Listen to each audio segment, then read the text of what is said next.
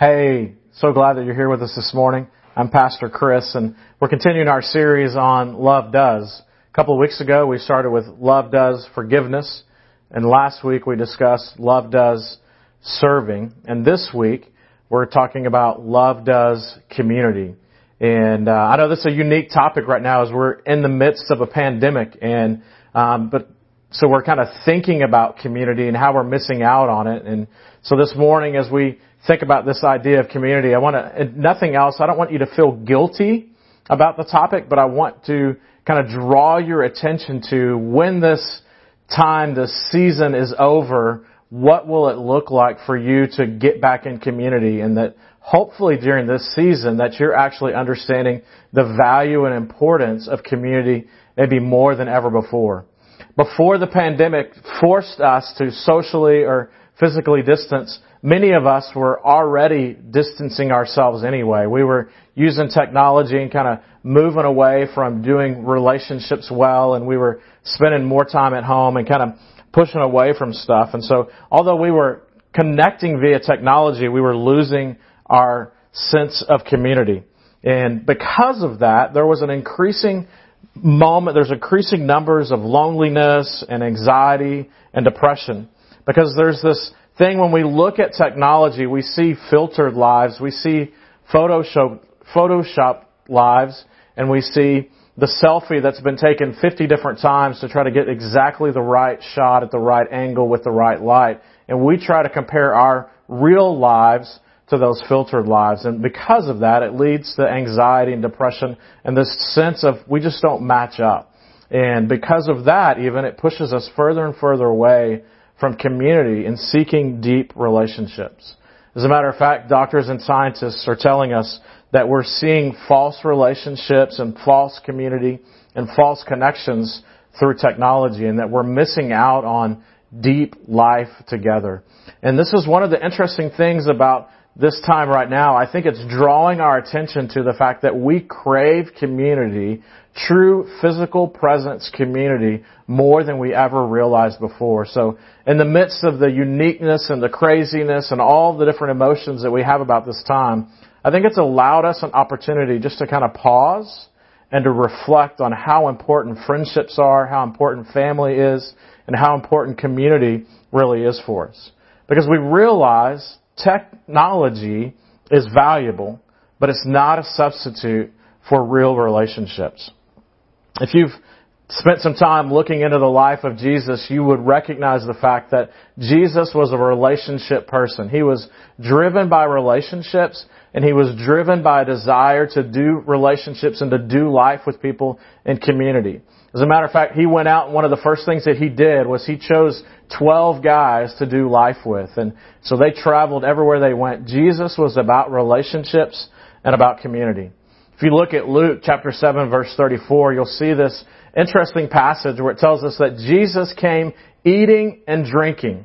Now, when we think about the Savior, when we think about Jesus, we think about miracles, we think about all the different things that He did, but we don't really consider sometimes the humanity of Jesus and the fact that He was going around and He was eating and drinking and enjoying life and enjoying relationships, enjoying opportunities to be with His friends, and He would consistently accept invitations to have dinner and to have a party, literally, with some of His friends and people that invite Him over. We also see that Jesus in John chapter 2 was at a wedding, and the way that He even began His ministry was He turned water into wine. And so again, here He is in the midst of community. He's there with His mom and some extended family, and He's there with His disciples. And as they begin His ministry, He's there with friends and family and celebrating in deep community together. He fed the 5,000. There was multiple times where He fed large crowds, and He was always invited for dinner. Now that's something that tells me that Jesus was this really cool dude that was the life of the party, and people wanted to get to know Him. And so every time that they would have an opportunity, they would invite Him over for dinner because He was just a fun guy to do life with. And so this idea of community and relationships was extremely important to Jesus. Not only was it important to Jesus, but it was important to the early church. If you look at Acts chapter 2, which is going to be our passage this morning, in Acts chapter 2, verses 42 and following, we see that the church begins to explode. And one of the reasons that the church begins to explode is because they are doing community on a deep level, and it's transforming the lives of the individuals and transforming the lives of the people that are going to church together. And other people on the outside are saying, I want friends like that. I want to have life like that. I want to have community like that. And so if you have your Bibles, turn with me to Acts chapter 2, looking at verse 42 and following, and we'll be able to see what community looks like. And so as we read that passage, I want to ask you this question. That I want you to this question to just reverberate in your heart, in your mind, in your soul this morning as we talk about this idea of community. And the question is this: does your life look like this? Does your life look like this? So as we begin, look at Acts chapter 2, starting at verse 42. It says this: all the believers devoted themselves to the apostles' teaching. So the first thing that they were doing is they were gathering together and they were listening to teaching and preaching, and they were getting that together. And then the very next thing, it says they were devoting themselves to the apostles' teachings and then to fellowship. Now this idea of fellowship is, again, this idea of authentic, deep community together. We get this word koinonia from it because it's a fellowship where people are gathered together around a shared experience, that they have a shared purpose, they have a shared agenda, they have a shared mission.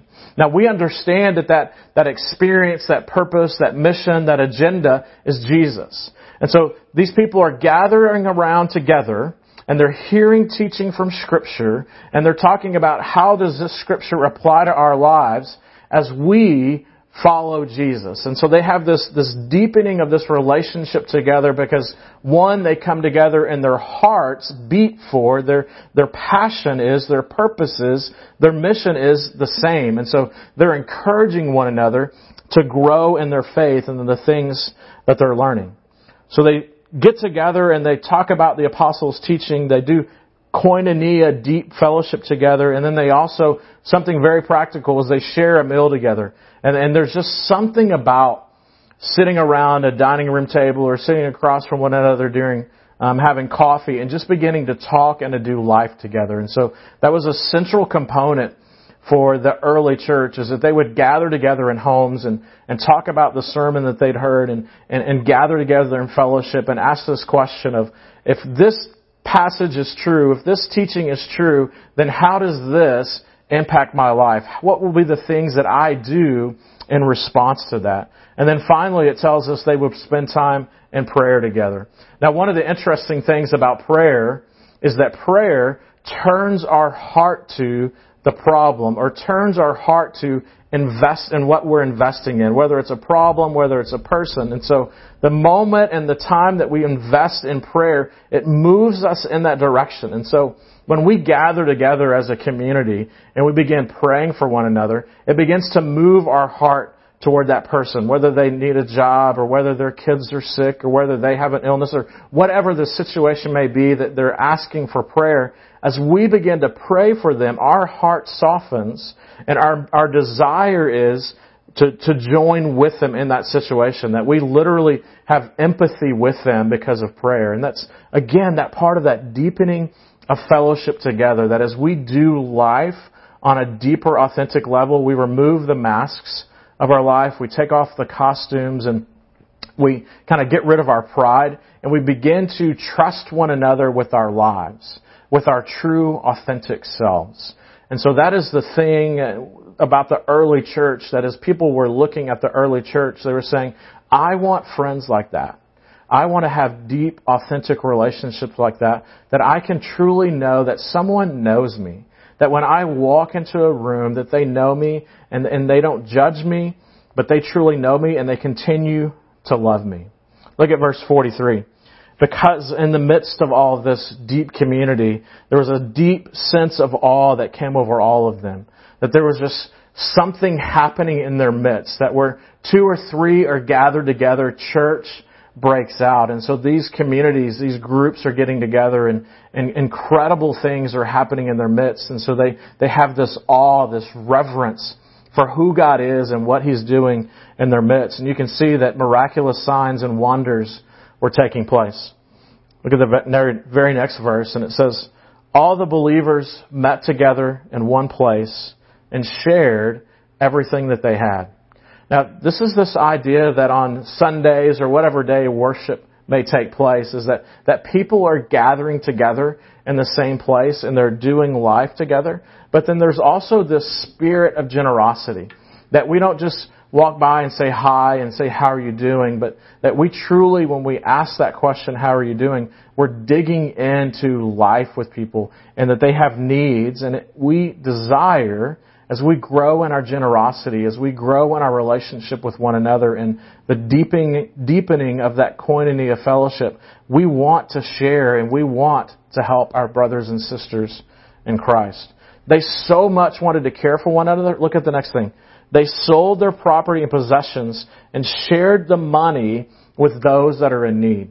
So people again are looking and they're saying, hey, listen, this community is so unique, that they are so unselfish, that they're so compassionate, that they are so empathetic for one another, that those that have more are willing to part with some of that so that the others who are working hard or just in a difficult season of life and need a hand up and need someone to come alongside of them, they're able to do that so that they don't want anyone in their community to be in need. And so that's the beauty of what it means to do fellowship together. Now listen, that takes work on both sides, doesn't it? It takes us settling in and humbling ourselves and admitting that we need others, that we need someone else, and that here's a need that I have, and that also for someone else to give up maybe something that they cherish and that they've held on to for a variety of different reasons, but now they know of a need from someone and they're willing to give that up so that someone else can have what they need. And so there's this beautiful posture of someone humbling themselves and then someone else being generous to meet the needs of other people. Who wouldn't want to be a part of a community like that? That's what the early church was called, the movement or the way, and that people were watching this early church body love for one another and care for one another and be generous with one another. And people were saying, man, I want that. My question to you again, don't forget, is does your life look like this? Here it is, continuing on in this passage. It says, they worshiped together at the temple each day. They met in homes for the Lord's Supper, and they shared meals with great joy and generosity. In other words, they just enjoyed each other. They were good friends. They enjoyed fellowship. I'm sure if they had cell phones, they would have been texting each other or FaceTiming each other and enjoying that. But they didn't. That wasn't in spite of meeting together and being physically present. It was an extension of, or it would be, an extension of their friendship, the deepening of the fellowship that they have for each other. And so the beauty of what it looks like for the church community, for people that are growing in their faith with Christ, to see this deepening of fellowship. All the while, as they're meeting together, they're praising God and enjoying the goodwill of other people. So again, on the outside, people are watching them and saying, wow, look at that community. I want to be a part of that. But here's the interesting thing, the really cool thing, that because of how they care for each other and the way that they do fellowship and the way that they pray for each other and they're meeting together in the transformation of their lives, their individual lives, their family lives, and also just their community lives, and the way that they were motivating one another to serve and love and care for each other. Look at this. The Lord added to their fellowship those who were being saved on a regular basis. The scripture says actually daily. So daily, people were moved to become followers of Jesus because of the way that the early church people were following Jesus. Jesus tells us, come follow me and I will make you fishers of men. And we think about all these different ways. We get fearful. We have anxiety about sharing our faith. And that here in Acts chapter 2, verses 42 and following, we see that, listen, if we just live community in a deep, authentic way together, people are going to watch us and see it, and they're going to be drawn to doing life the way that we're doing life. That we don't have to have a magic formula. The magic formula is finding people and doing life on a deep level with them. Again, here's my question. Does your life look like this? Now listen, I don't want this to be something that makes you feel guilty and you think, wow, no, I don't have this, or I've kind of run away from that. what I want this to be is during a moment and during a unique season that many of us will never see again, is that as we're missing out on community, as if we're missing out on physical presence, as we're missing out on relationships and some of the things that we didn't even realize that we held so dearly to us, as some of those things have been pushed pause on, I think this is a great chance for us to just think about and have this understanding of how important community is for us. But even more important is how important is faith community to us. That we gather together with other people that have the same purpose and mission and agenda and cause and experience through the person of Jesus Christ. And that we need one another. So here's a couple of things that I want you to think about, is that an Acts 2 community requires a few things. The first thing that an Acts 2 community requires is a shared experience. That we gather together in fellowship around the same purpose and mission and agenda, and that we have this deeper fellowship together. One of the things that I've enjoyed about being able to travel around the world is I can be in India, I can be in Thailand, I can be in the Philippines, I can be across the street in LaGrange, and that whenever we understand and know that there are two people gathered together that are followers of Jesus, there's this kinship that immediately bonds us because we have something in Christ that deepens our friendship on another level that we could never experience without Jesus. Another requirement of an Acts 2 community is physical presence. Is that we literally gain something from being together, physically present together. So when we gather together on Saturdays or Sundays or Wednesdays or whenever we gather together for worship, there's something about being present together. There's something about the power of our voices together, lifting up praises to God through song. There's something powerful that happens when we gather together and we pray for and we acknowledge who God is in our life and we pray for the needs of our brothers and sisters in our community in Christ. Now, there's constantly things that draw us together and this opportunity for us to be physically present. Can you remember one time that someone said, "Hey, I need you to pray for me," and you could literally reach out and put your hand on their shoulder and begin praying for them? There's something about physical touch.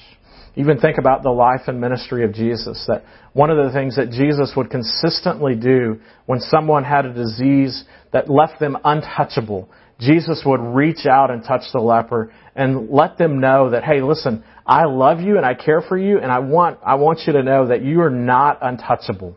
And Jesus would touch them and there would come healing. Healing, I think, in two ways. One, there was physical healing.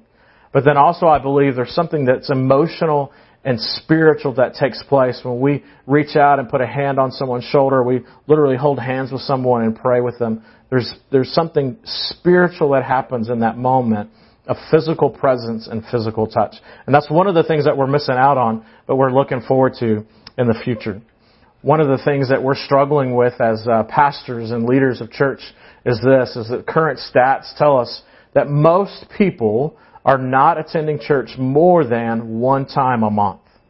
So it's hard to experience the physical presence of the faith community if you're not here very often. One of the questions that we're asking as a staff and a leadership team here is, with that statistic, if that's true, then how can we properly equip the saints to do the work that they're called to do? Because we're not with them. We're not able to have a relationship or to have a deep relationship with those that aren't here. It requires physical presence. One of the things that I hear actually more and more often is that God's told me I don't really need a church home. I don't really need church. I've got God and that's enough. Well, listen, the first thing about that is that God would never tell you something that's contrary to His Scripture. And Scripture clearly tells us that we're to be in community together, fleshing out what it means to be followers of Jesus in the church. The second thing is that you need to be in community. You cannot do life alone. All throughout Scripture, that word you is not a singular you, it's a plural you, and it's a word of you in community. That it's not just you alone, but it's you in community with others. So we need you and you need us. There's something powerful about physical presence. The third thing about Acts 2 community that it requires is this. It requires dependence. Now, it's an interesting thing because we live in a culture today where we value independence. It's countercultural to understand and to live life in a way that's dependent upon one, God, but then two, other people.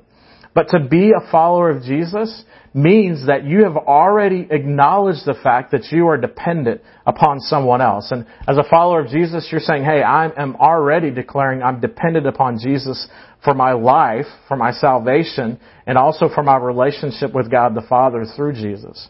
But also this thing that as we grow in our faith, we understand that we can't live life outside of community, but that we truly need one another. And that the further along we move in life and the further along we move in our faith journey, we realize that we truly are dependent upon one another and that we lean into each other and we learn from one another. We're encouraged by one another. Sometimes we're chastised in a way that kind of moves us and that because this idea of iron sharpens iron. And so we are a dependent people. Even though in our culture we talk about independence, and there's some good things about that, but ultimately, as followers of Jesus, we're to do life in community. And to do life in community means we're dependent upon each other and we're dependent upon our relationship with God through Jesus. That's one of the things that draws us together, this koinonia fellowship, is that we have a shared mission, a shared agenda, a shared purpose, and that is Jesus. Again, my question I want to ask you is this, does your life look like that? Does your life look like you've committed to a community of faith, that you've committed to a community where you're doing life on a deep level, that you're sharing your mission, your agenda, and the challenges that you're having to fulfilling that agenda? I mean, we have wives and husbands and kids and jobs and bosses and lack of finances and all the different things that go on in life that keep us and push us away from fulfilling the agenda and the purpose and the mission of growing closer and of being in deep community to see others know Jesus. There's all kinds of things outside of that. But when we do it in community, it helps us be on task with that agenda, that purpose, and that mission. Does your life look like that you're continuing to grow in the spiritual habits that allows us to grow closer with one another, but ultimately to grow closer in our relationship with God? Are you spending more time in His Word? Are you spending more time praying? And the variety of different things that you can do that are good, healthy habits for yourself spiritually to continue to grow. And then also, is there an overflowing sense that God is moving in your heart and life? Do you sense that you're growing closer to Him? Is there a sense that you know Him better today than you did yesterday? Because if those are the things that look like that's a part of your life, then people are watching and examining and they're saying, I want that. And the big part of that, the reason that those things are happening is because you are doing life in community where it's deep and authentic. And again, you're removing the mask, you're removing the costumes, you're setting aside your pride and you're saying, listen, I'm dependent not only upon God, but I'm dependent upon others who are in pursuit of Jesus just like I am. I want that. People are saying that. But listen, again, I don't want you to feel guilty. And I don't want you to think that just because I'm a pastor that I've got it and it's easy for me. Listen, I'm just as distracted. I'm just as busy as you are. We're constantly trying to decide, hey, are we going to have dinner at home or are we going to have to go through the drive-thru? Are we going to, all the different decisions that you have to make. And as you know, that by 5 o'clock in the afternoon, whenever dinner time comes, your decision-maker is already tired and worn out and you don't want to make any more decisions. And so usually the easiest thing happens, which means you're driving through the drive-thru or calling in an order and picking it up. And so life is incredibly busy. And we're distracted and moving at a crazy pace. I get it. But I want to ask you this and think about it. Does our life look like a distracted mess? Or are we moving in and pushing into doing deeper community together? Listen, over the last few decades, we've been seeing this movement of moving away from doing community. Not just in church and in faith community, but in community altogether. There's a great book called Bowling Alone by Robert Putnam, and he's done some research over the last few generations of how we have moved away from community. And he looks at some basic things that are a part of our life that have actually moved us away from knowing our neighbors and being able to love our neighbors in the way that maybe we did in the past. And so the very first thing that he talks about is air conditioning. Is that you know that there used to be a day that there was not air conditioning, but now because most of us have air conditioning, we enjoy spending time inside. And all of us that are in the South are like, hallelujah, I love air conditioning, especially during the summer when it's 115 degrees in the shade. I'm able to go into the air conditioning. But air conditioning has actually moved us inside. And in the old days, people used to sit out on the porch and people would walk by and they would talk, and there was these casual relationships, and kids would be outside playing and in the cul-de-sac, and so things were happening outside. But now, because of this wonderful invention called air conditioning, we come inside and we stay in the comfort of the house, and because of that, we miss out on some beautiful relationships because of that. Also, in the old days, there were these things called detached garages, but now most of us have attached garages with these remote controls. And so we pull up to the house and we push the button and we go inside of the garage, and the garage closes and we walk straight into our house. Where again, we're used to with a detached garage, you'd pull in and you'd have to open it up and pull the car in and get back out and pull the door, and then you'd have to walk through your front yard or whatever to get into the house, and your neighbor's probably walking, and so you're, hey Bob, hey Susie, how are you doing? And again, these natural relationships that happen, one, because we're just outside. We had more opportunities to do that. How about you? But when I lived in the big city, we had these things called privacy fences, and they just it seemed like they kept getting taller and taller and taller. They went from 6 foot to 8 foot to 10 foot to 12 foot, and I think when we were leaving Denver that some of them looked like they were like 20 feet tall, and there were barriers around them, and it looked like the wall of Jericho, that people were going to have to walk around it 7 times for that privacy fence to fall or for the special code to get into the backyard to happen. But we love our privacy fences. We love to have our little private spot in the backyard, that's our heaven or our haven or kind of our castle that we get to. But because of that, we don't see the neighbors next to us. And so we're missing out on opportunities to have relationships. How many of you remember the days where this cool thing called an answering machine was created? And that answering machine all of a sudden allowed you to decide if you were going to answer the phone or not answer the phone. And then all of a sudden we ended up with this thing called caller ID, which was even better. You immediately knew before they began talking who it was, and you could make that decision, no, I'm not going to talk to that person, which then allowed us to begin to decide who's a part of our community, to decide who we're even going to have conversations with, and we begin to push people out of our lives that way.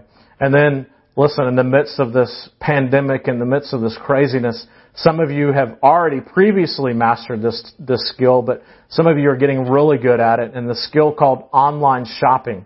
And you're in your pajamas and you can order basically anything you possibly want, from groceries to almost a home-cooked, chef-cooked meal brought to your house, and it can be dropped on your doorstep within minutes of you ordering, it seems like. And so all of these things have pushed us away from community. And so here we are in a busy, chaotic, distracted lifestyle that we live, and with that, and then all these other conveniences that we've garnered over the years, it keeps us and it makes our world smaller and smaller and smaller. And then one other interesting thing is, in the old days, or even not too long ago, we used to join organizations and become a part of an organization. We might have been a part of a bowling league or Kiwanis or even the good old PTA. But fewer and fewer people are even joining these organizations because we're so busy, because we're pulled this way and that way, and we don't want to be a part of anything else. And because we just got so many things that we're going back and forth doing, and there's not one more thing that we can add to our schedule. So listen, I get it. We're all crazy, hectic, busy, and one of the last things that we possibly want to do is add something to our schedule. I get it. I'm with you. I understand. And so during this time, as we're pushing pause, I just want you just to stop and to think, what does my life look like? Does my life look like I'm in a faith community, that I'm growing deeper in relationships with people, that I'm able to, again, to remove the mask and the costumes and lay down my pride and to be able to be dependent upon other people in different seasons of life where I don't have the answers, where I need someone else to maybe help give me some wisdom and maybe just give me some courage when I need courage. And does your life look like that? Do you have friendships like that? Here's what I venture to guess, and as a matter of fact, I actually know, is that most of us, we don't have those type of friendships. That if we just kind of just take a moment and take a real look at of our heart and our life and just the busyness of life, we don't have community like that. We don't have friendships like that. Most of us, we don't have someone we can call at 2 a.m. and say, hey, listen, everything's going to heck in a handbasket and I don't have the answers. I don't have enough money. My wife and I are fighting. My husband and I are fighting. The kids are just going crazy. I have more months than I have money. All these different things that are going on that we struggle with. And most of us, if we're truly honest, most of us do not have anyone to do life on that level with. And to know that we can share those truths, we can share those burdens, those things that weigh us down with someone, and they don't judge us, they continue to love us, and as a matter of fact, as Acts 2 says, they do what they can to relieve the need in our life. That's what community looks like. That's what we're desiring. That's the thing that we're talking about. That's what makes being a follower of Jesus different from anything else, is that as we become dependent upon one another, as we remove the things, the barriers that we keep from other people knowing us, is that is where true life happens. That's where true life transformation takes place, in those vulnerable places, so that someone can truly know you at the deep core level of who you are. That they see the mess, they see the muck, they can smell the stench of all the things, and they still say, I love you and I care about you. Does your life look like that? As a matter of fact, I was thinking about this and thinking about if we were to say Acts 2 and kind of put it into what Acts 2 much of church today looks like, or much of our lives look like today. This is kind of my interpretation of that, okay? So you can make your own interpretation, but here's my current revised, crisp, standard version of Acts 2. Here's what it says. When I don't have anything else better to do, I'll make it to church. It better be good and not too long, because I have stuff planned this afternoon.